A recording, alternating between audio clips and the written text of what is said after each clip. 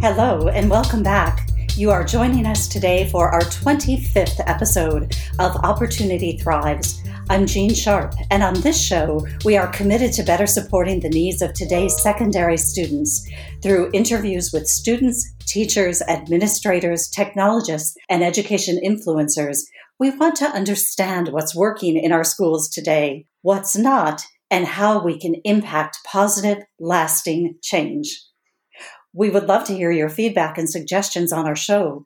Please click in the podcast notes to leave us a review, provide your input, or send us questions. You can also reach out to us at info@opportunitythrives.com. Today, we have the pleasure of speaking with Slade, a global education leader, speaker, author, and policymaker with over 25 years of experience spanning 5 countries and 4 continents. He currently serves as the Senior Director of Global Outreach at ASCD, focusing on promoting and expanding the ASCD whole child approach across the United States and globally. The Association for Supervision and Curriculum Development is a membership-based nonprofit organization founded in 1943. It has more than 125,000 members from more than 128 countries, including superintendents, principals, teachers, professors of education, and other educators. Sean, welcome.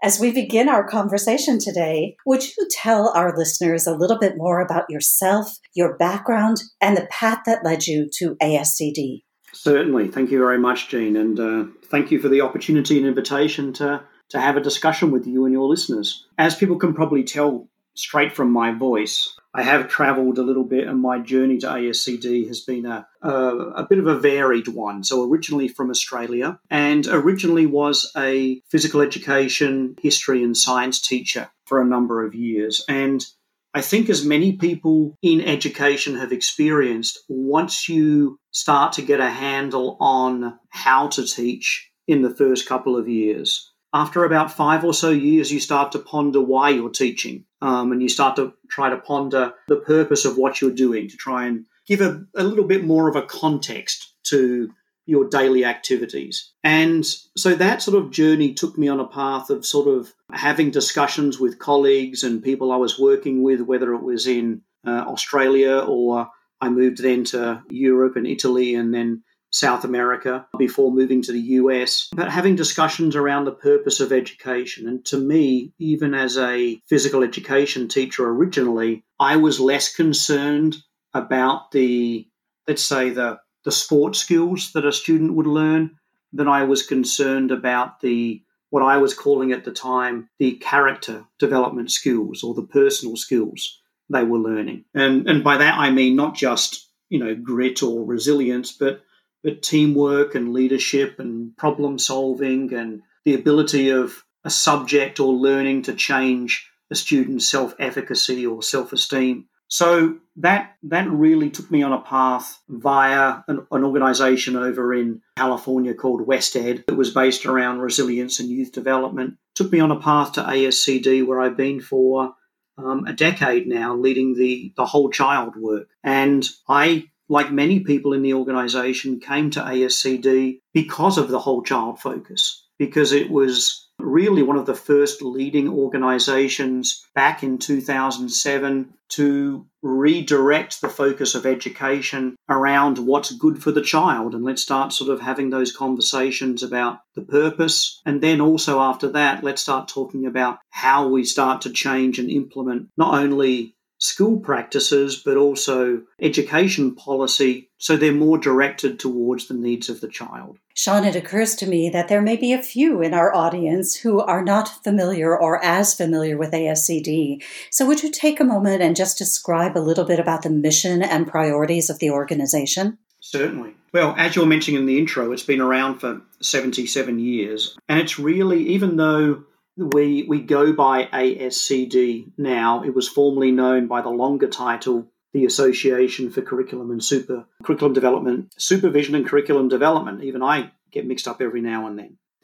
But the interesting thing about it is we've always been based around educational leadership. So we serve the educators, we serve the teachers, we serve the school principals, and we provide not only professional development, but also publications. Many people may know our flagship magazine, Educational Leadership, comes out monthly and has a readership of around about 1 million. But we also do, and this is one of the reasons I hold ASCD in high esteem as well, is we don't only publish magazines and books, and we don't only do professional development, and we don't only do large conferences and symposiums and thought leadership events. We also have an advocacy arm, we have a policy arm, we have a student chapters arm, we have affiliates in every state and across another 22 countries around the world. So the way that I look at it is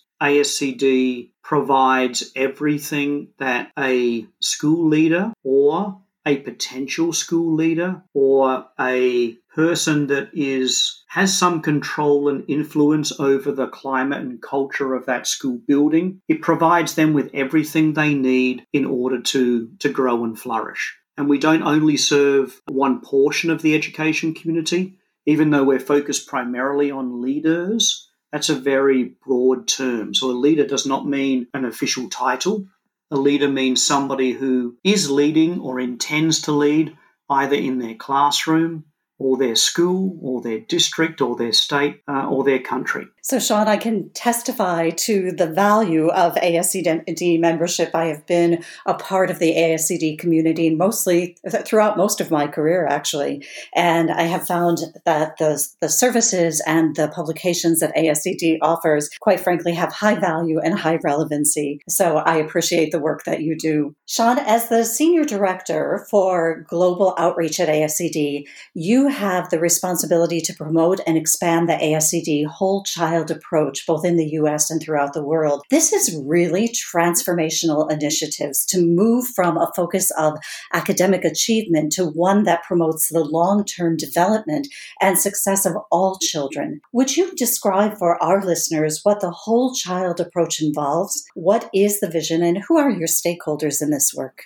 Yeah, certainly. And also good to hear that from your feedback about your approval of ASCD products. So it's always good to get some first-hand reactions. So basically, a whole child approach to education is fundamentally one that sees education as more than just academics. That students and children are in schools, yes, to develop cognitively, so they're ready for the world beyond school, but they're also in school being prepared to enter society. And that means socially, emotionally, mentally, physically, civically, as well as cognitively. And that's the fundamental basis, that we're looking at not just one portion of the child, the academics, we're looking at the whole child.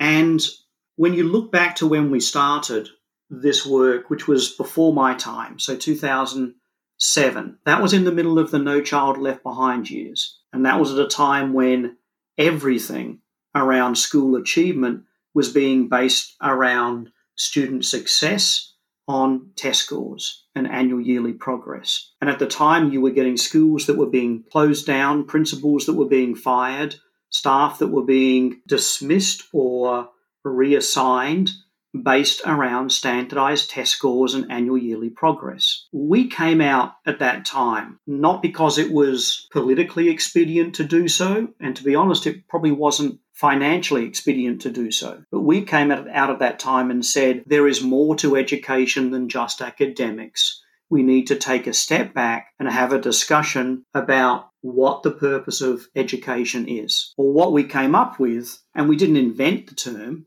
but we certainly adopted it and raised it to the fore. We came up with a whole child approach to education. So one which sees the child as in the center of our equation, and an equation where we start to array resources around that child that they need in order to flourish in schools. You asked about our stakeholders, and our stakeholders are primarily any person who is involved with children and young people. So obviously that targets superintendents, school principals, teachers, but we're also talking more and more often to parents to school boards, to students themselves, community members. And what's been really interesting over the last couple of years, as we've seen more and more states adopt whole child policy and whole child initiatives, is when you start talking to parents, and I'm a parent myself, as I believe you are as well, Jean, when you start talking to parents about what they want their children to get out of school, they very often talk about things which are of a higher level than what we might obviously or regularly be talking about. So if I go and ask parents around, what do you want your child to be like at the end of school? They're going to say things like happy, healthy, productive, empathetic, a citizen, a leader, a team player, a problem solver, independent. Almost nobody says able to pass year 8 algebra. Now that's a stepping stone. Almost nobody says able to pass an English Lit test. Those things are stepping stones on the path. But what people are concerned about is what the child is getting out of this from a holistic point of view. So what's been really reassuring the last couple of years is the messages that we're giving our educators, stakeholders, are also now resonating with our parent and community stakeholders. And I think that's also why we've seen such a change over the last couple of years, as I was mentioning, around states and districts changing their policies and changing their initiatives to be far more whole child centric. Thank you, Sean. That's incredibly helpful to lay that foundation. And certainly we speak about a child-centered approach or a student-centered approach as well. And, as I looked at the ASCD website, I must share with you, I was particularly drawn to a line that described the whole child approach in this way. It indicated it was ensuring that each student is healthy, safe, engaged, supported, and challenged.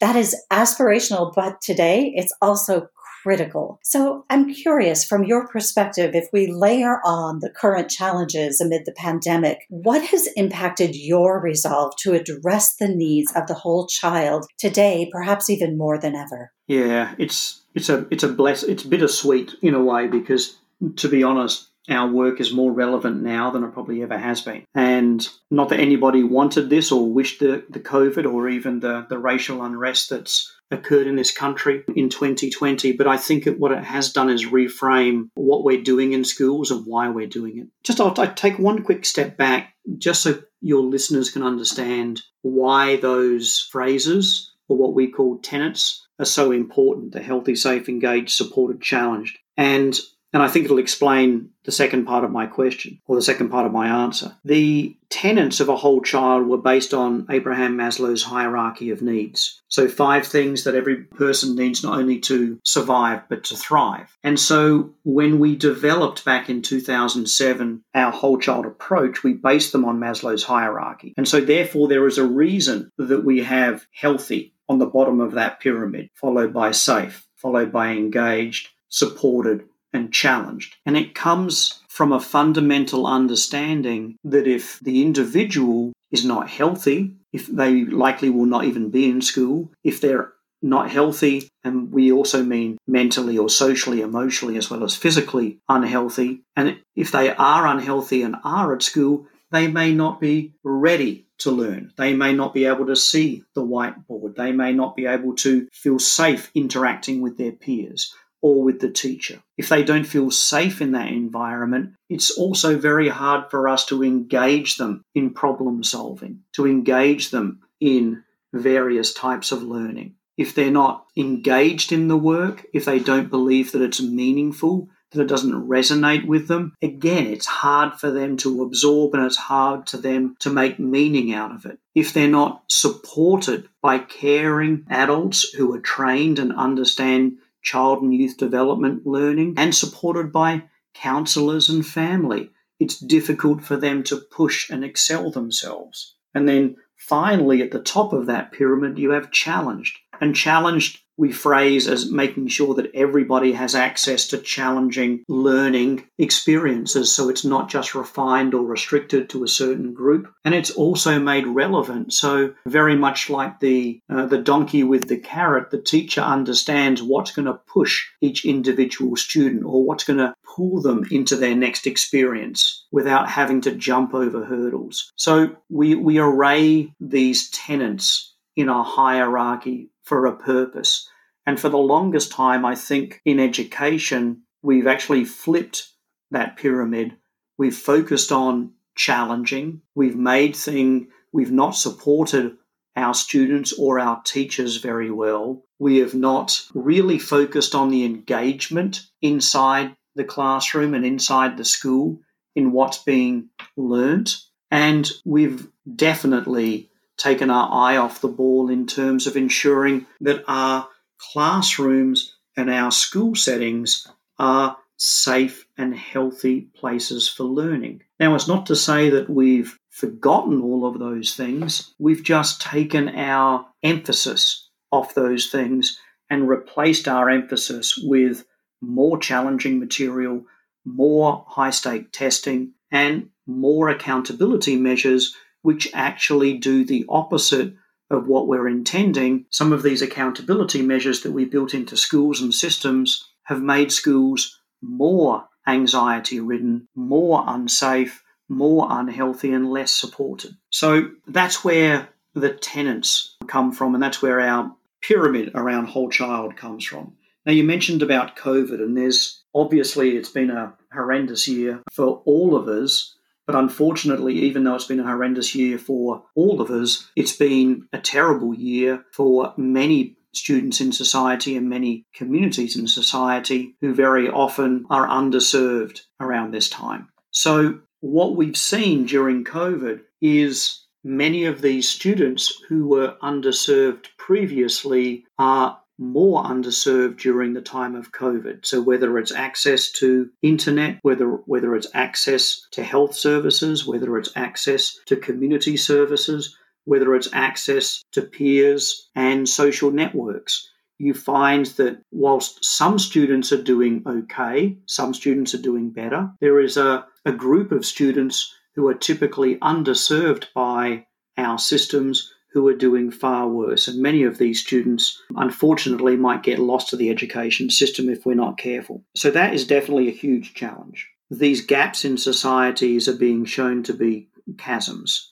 And so unless we start to readdress some of our funding, especially towards Title I schools, unless we start to readdress some of the services that we can provide, many of these students are going to be far, far worse off. The second issue, which is unfortunately related to that as well, is, and I don't think we appreciate, I think we're aware of this now, but I don't think we appreciate the depth of this. Everybody in society is going through differing levels of trauma. And typically when you have an incident at a school or in a town or a city, you're able to isolate that group and bring in experts, whether they're counselors or psychologists or social workers or FEMA or anybody, to help support network. What we're experiencing now is that everybody is going through the COVID trauma. And to a certain degree, everybody is going through some of the racial traumas that are occurring as well. So the people that we would typically send in to be a support network are themselves coming from environments of trauma. And when you think about the frontline grocery workers,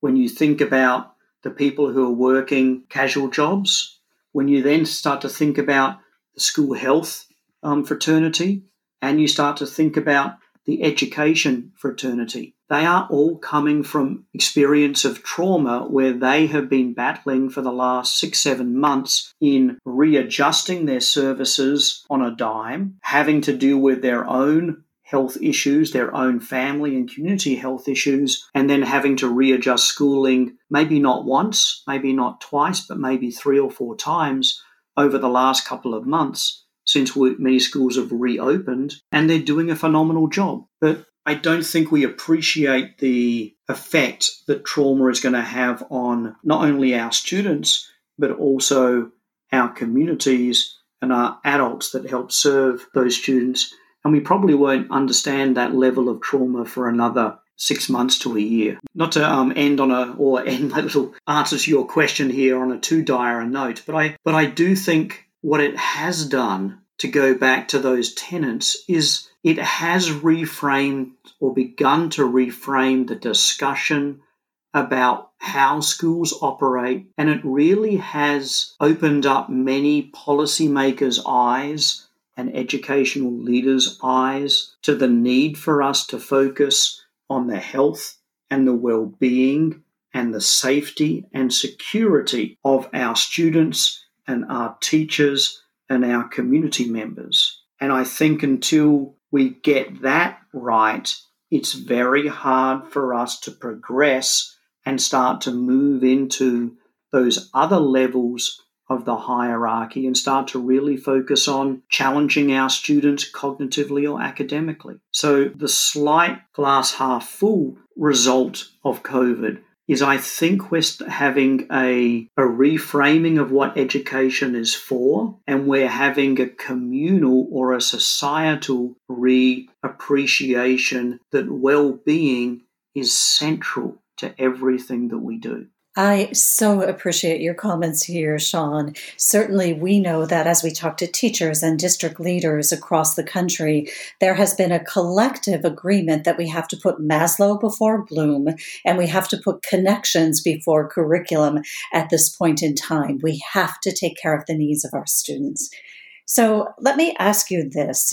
Clearly there has been such a focus on the social and emotional needs of our students. And I would say the need is there for our staff, our school staff as well, whether they're teachers or workers in the school environment, educational leaders. This is a concern for everyone. But as we focus on our students for a moment here, we know that they have been isolated from their peers. They have not been able to engage in the social interaction that's so important for growth and development overall. And sadly, some have become disengaged in learning because of that as well. We are concerned about their overall health and well-being. How do you think that we as adults need to respond to that, both in the school and as well as at home, in order to support those social and emotional needs of students? I couldn't agree more with what you were saying. And I would say the first thing to do is to have more educational leaders speak up and be vocal. And by educational leader, I mean classroom teacher, I mean principal, I mean superintendent, and then all the way up to Department of Education. Be vocal and speak more about the educational need to focus on the well-being, safety, and security of students. Because when you get voices of authority speaking out around social emotional well-being, connectedness, feeling safe and secure, it automatically gives that concept educational credibility. So if I come through and, I work around whole child, so I come through and I talk about social emotional learning and putting the child at the center and well-being, that's taken well. But if the Secretary of Education or the Secretary at a state level comes out and says the same thing, it comes across with more credibility. So the first thing is having our leaders speak out about well-being. It gives it a place in the educational landscape, and therefore it then allows the principals and the teachers and the parents to give it more time and give it more space. I often, when I talk to teachers, go back and talk to them about some of their best lessons they've ever taught or their best experiences in school around education. And whether we're talking about teachers who adapt their lessons for cultural competency, or whether they adapt them to the level of the learner, or what has happened recently, the common denominator that all of those teachers talk about are the relationships and the connections they have with their students. Because until you know your students and until you have that level of trust with your students, you can't make those adaptations. You can't make those assumptions. You can't adjust things to suit the students unless you know the students, and vice versa. So the first thing would be having leaders speak about it and be more vocal. Now, there have been lots of leaders that have been very vocal and have been very forthcoming about it. Whether that's classroom teachers that have purposefully taken their living room environments and redesigned them to look like their classroom, which I thought was a wonderful idea to make sure their students felt connected and a part of it, or whether it's even some of those drive-by celebrations that schools were having for the graduates of last year, or teacher parades. All of these things, they sound nice and they sound warm and fuzzy, but they're key and they are important. So the first thing would be talk about. The second thing would be keep making time in your schedules to allow students to talk about how they're feeling, or even just to connect on a social level with their peers. Now, I know most schools are already doing that. The majority of schools really did well when they opened up, whether they were going to be face-to-face or hybrid or remote, in the first couple of weeks, by making sure they were focusing on that safety and connectedness. And so what I keep saying to them is keep that going. That's not a one-stop shop that you need to do for the first week, and then we click back into regular, normal schooling. This is something that needs to continue, not only because of COVID, but because it's good pedagogy. And so making sure that happens. And then the last one would be allowing students more agency in what they're learning, how they're learning it, and how they're actually providing examples that they have learnt it. So giving more agency and ownership back to the students. If you want people to feel connected or engaged in something, then they have to hold it. They have to own it. They have to have some control over it. Now, what does that mean? At the simplest level, it'll mean giving a selection of choices. But that's the simplest level. At the furthest level, it means having a discussion with your students about what you want them to achieve in this unit, and then discussing with them how they are going to learn that work, via what projects, via what topics, and how are they going to demonstrate that they've learned it. And very often working in small groups to get that done. Now, I'm not expecting that schools change from, giving an option of 7 choices in what to do on day one, and then they jump straight into complete co-led, co-developed project-based learning, but start to get the students more accustomed to making their own decisions, owning their own learning, evaluating their own successes, doing more peer reviews, and start to see the classroom as more of a community of learners than a didactic, teaching learning experience. Yeah, thank you, Sean. That's really informative. It reminds me that one of the challenges that we often hear teachers and education leaders talking about over and over again right now is that our transition to emergency remote learning last spring really raised the issue of student engagement overall. And you've talked about how relationships matter. We believe that very firmly as well, and how student agency plays a role in it. I'm wondering if there's anything else that you see in relationship to what's preventing our students from engaging in learning, and how can we encourage them to re-engage? Well, first of all, I will say that we are one of the only professions that was asked and was also able to change almost immediately back in March. Very often, many of these teachers had 2 or 3 days to go from in-person learning to online learning, many with no experience prior to doing it. So the ability of our teachers to change so quickly was phenomenal. What I've also seen since schools have reopened is the experience has been really different since August. And so teachers have spent, even during the confusion of would it be open, would it be hybrid, would it be online, our teachers have been amazing in learning and readjusting how they're teaching, especially online, to their students. So that's the first thing.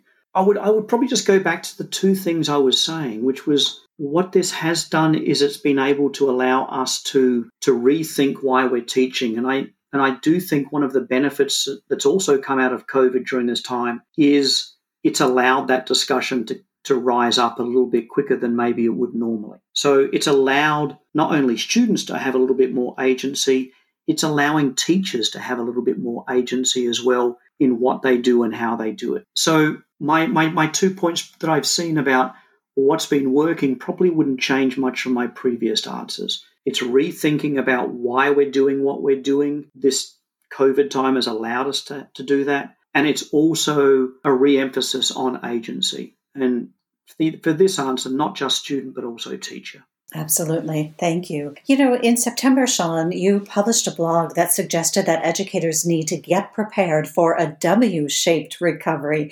And this was not talking about an economic recovery. It was talking about an emotional recovery. You indicated that schools should start preparing themselves for what will be a W-shaped recovery in terms of our emotional well-being and our sense of security. Can you elaborate a little bit more on that for our listeners and in terms of what you think that means in the near term as well as in the long term? Certainly. So the term W recovery comes from economics, where you go into a dip and it's not a V that springs back up, but you have little dips and little rises and little dips and little rises. And it was obvious as we were heading towards reopening in August that there was this sense of anticipation and sense of relief that we're going to get back to something resembling normalcy. But it was obvious at the time as well, given the trauma and the crises that we in the country had gone through, it was obvious that people were wanting an end.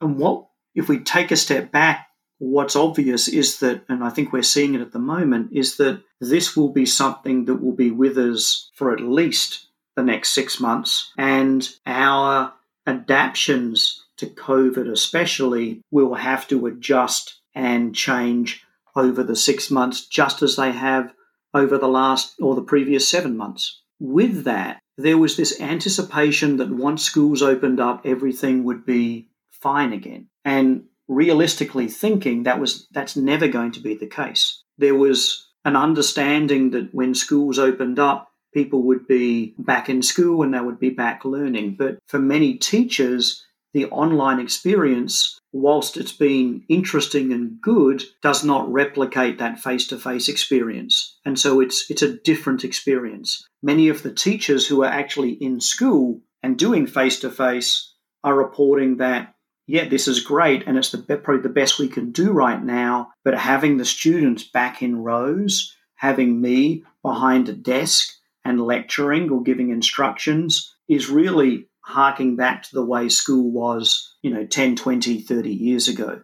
And it's different than what school should be, especially from a pedagogical point of view. And so the idea around the article was we need to be smart enough to understand that we are going to go through a number of dips emotionally as schools start to work out what the new normal is going to be. So in order to do that, schools need to prepare their environments to be safer, more supportive, and more protective. And if we know that there is, for example, if we know there is a storm coming, we know that we can go and barricade up the windows and we can evacuate if we need to, if the storm is getting more and more severe. There are things we can do, precautions we can do that will alleviate or buffer some of those impacts. And the best thing we can do if we know that we're going to go through emotional swings, and when I say we, I mean staff, community, students, there are things we can do to buffer it. And it's, again, re-emphasize those relationships, re-emphasize the social connections, reach out to students on a daily basis, allow students a person or the teacher they can contact at certain times, or if they need to, at any times to get some advice or support. It's forming a spider web around that school community so that people know who they can turn to if they need support. Because sometimes it's not the fact that you need to get that piece of advice from a teacher or from a social worker or from somebody else in the community. It's just the fact that you know that you can, which actually provides support and connection. It's when you feel alone and it's when you feel unsupported and it's when you feel you don't have the answers that these emotional crises start to play out far worse. So the article was hopefully getting people to think about what can we do in the medium to long term to continue to make our school communities safe, supportive environments. And what can we do knowing that these peaks and troughs are going to appear not only for the students but also for the teachers throughout the next 6 at a minimum months moving forward. So that was really the purpose of the article. Excellent. Thank you, Sean. Some say that we can find good in the messiness. So I'm curious, from your perspective, are there currently silver linings that you are seeing throughout this crisis? And what gives you optimism about the opportunities for education to emerge changed and stronger and more focused on serving the needs of all of our students? Yeah, there's every without being too cliched, every issue, every action is going to have both positive and negative outcomes. And so there are definitely positive outcomes coming out of this. I was mentioning some of them before about the reframing of education and the understanding around well-being. And there's another one which I haven't mentioned, which is there has been a real appreciation of expertise during the COVID crisis. So all of a sudden we are supporting our health professionals. We are supporting our experts. And I believe because we've had our students at home learning for the majority, you're getting a lot of parents who are really appreciating the skills and the expertise of our teachers as well. But there are probably three things which are going to be sort of monumental coming out of this. And these are things that we have been talking about for a number of years, but education has been a laggard as a sector in making change. And when you think about it, education, since we're actually preparing individuals for the future, should actually be the forerunner of making change. But we tend to drag our feet a little bit in policy and testing and so forth and don't make too many changes unless they're necessary. What COVID has done is it has forced many of these changes immediately. So we've been having during COVID a rediscussion about the purpose of education. That's been occurring. If you Google terms like reimagine education or what if or future of education, there's all these discussions happening around the world where people are reappraising why do we have an education system, which I think is the perfect place for us to be, not just now, but all the time. And to add on to that, we're also having discussions which have been forced upon us about the value and the necessity of some of our high-stake testing systems. And again, not to say that they don't have any value, but I do think we need to discuss these things to understand what their value is. And if the value is just historical context, I don't believe that's a good enough reason to not make changes. So we've seen discussions around assessments, high-stake assessments, how schools are being evaluated, how teachers are being evaluated, and much of that has been thrown out over the last 6 months. And so those discussions are happening. The second thing which has been happening, and it plays back into the topics of agency we spoke about, is we've been talking for at least a decade or more about moving away from the sage on the stage to the guide on the side. So moving away from having a lecture didactic instructional method of teaching and learning to one where the teacher and the students are co-developing and co-learning together. That is taking place during this time. Just because it is almost physically and mentally impossible to be on Zoom classrooms synchronously for the whole school day, you are getting a lot more teachers who are giving agency to their students and to their in project-based learning. So you're starting to see that happen. And the last one is an understanding that learning does not take place only inside the classroom between 9 and 3, or in the case of the schools here in Virginia, between 7:30 and 3:30. It's an understanding that learning should be taking place inside a learning ecosystem, and that ecosystem incorporates the home, it incorporates the community, it incorporates online, it incorporates anywhere the student can access information.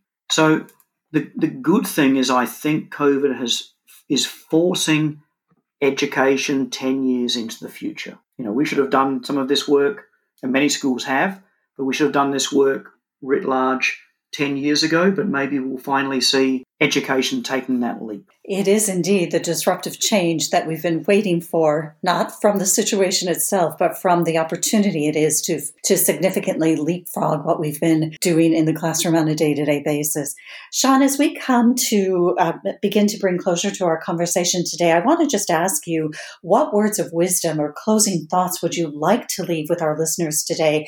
And if our listeners would like to know more about the whole child approach, how do they find that out? So if they want to find out more, it's pretty simple. You can go to ascd.org/wholechild. And if people are interested, we do have a free network of over 1,700 members and schools and districts across 55 countries. It's a free network, and you can join it by going to ascd.org/wholechild network. Words of wisdom, well, I don't know how wise they are, but I just think we also always need to ask ourselves why we're doing something. And your why doesn't have to be the same answer as my why. I think it needs to be a personal reflection. So my only parting questions would be, I'd like to ask listeners to ask themselves why they became educators in the first place, because I think that holds very true to what they believe education is about. And if they came in for it for a reason because they believed, as I've heard from many people, that it's the best way for a student to reach their potential or to change their lot in life or to help society, then just stay with that thought or that question for another minute or two and think about what that means in a school or a classroom setting, and then ask themselves how they're actually doing that or helping that with their own students. And it doesn't need to be a direct answer or a direct change in what they do, because I think most teachers are doing it subliminally at a minimum. But I just think it's a good question to ask ourselves every now and then, why we're doing something and why we became educators in the first place. And I think many individuals will come to their own understanding and rationalization about what they're doing and why because of that. Sean, I am confident that our listeners will find great insight from the conversation and the messages that you've shared today. Thank you so much for your time. We recognize how important it is to talk with leaders like you who are making such a difference in shaping the future of education. So thank you. And Opportunity Thrive listeners, thank you for your time today. If you are enjoying our podcast, we would love it if you would take just a moment of your time and share your feedback on our show by providing a review on either Spotify, iTunes, or whatever platform you listen. And please reach out to us with questions or comments at info@opportunitythrives.com. Thanks so much for tuning in today, and we'll see you next time.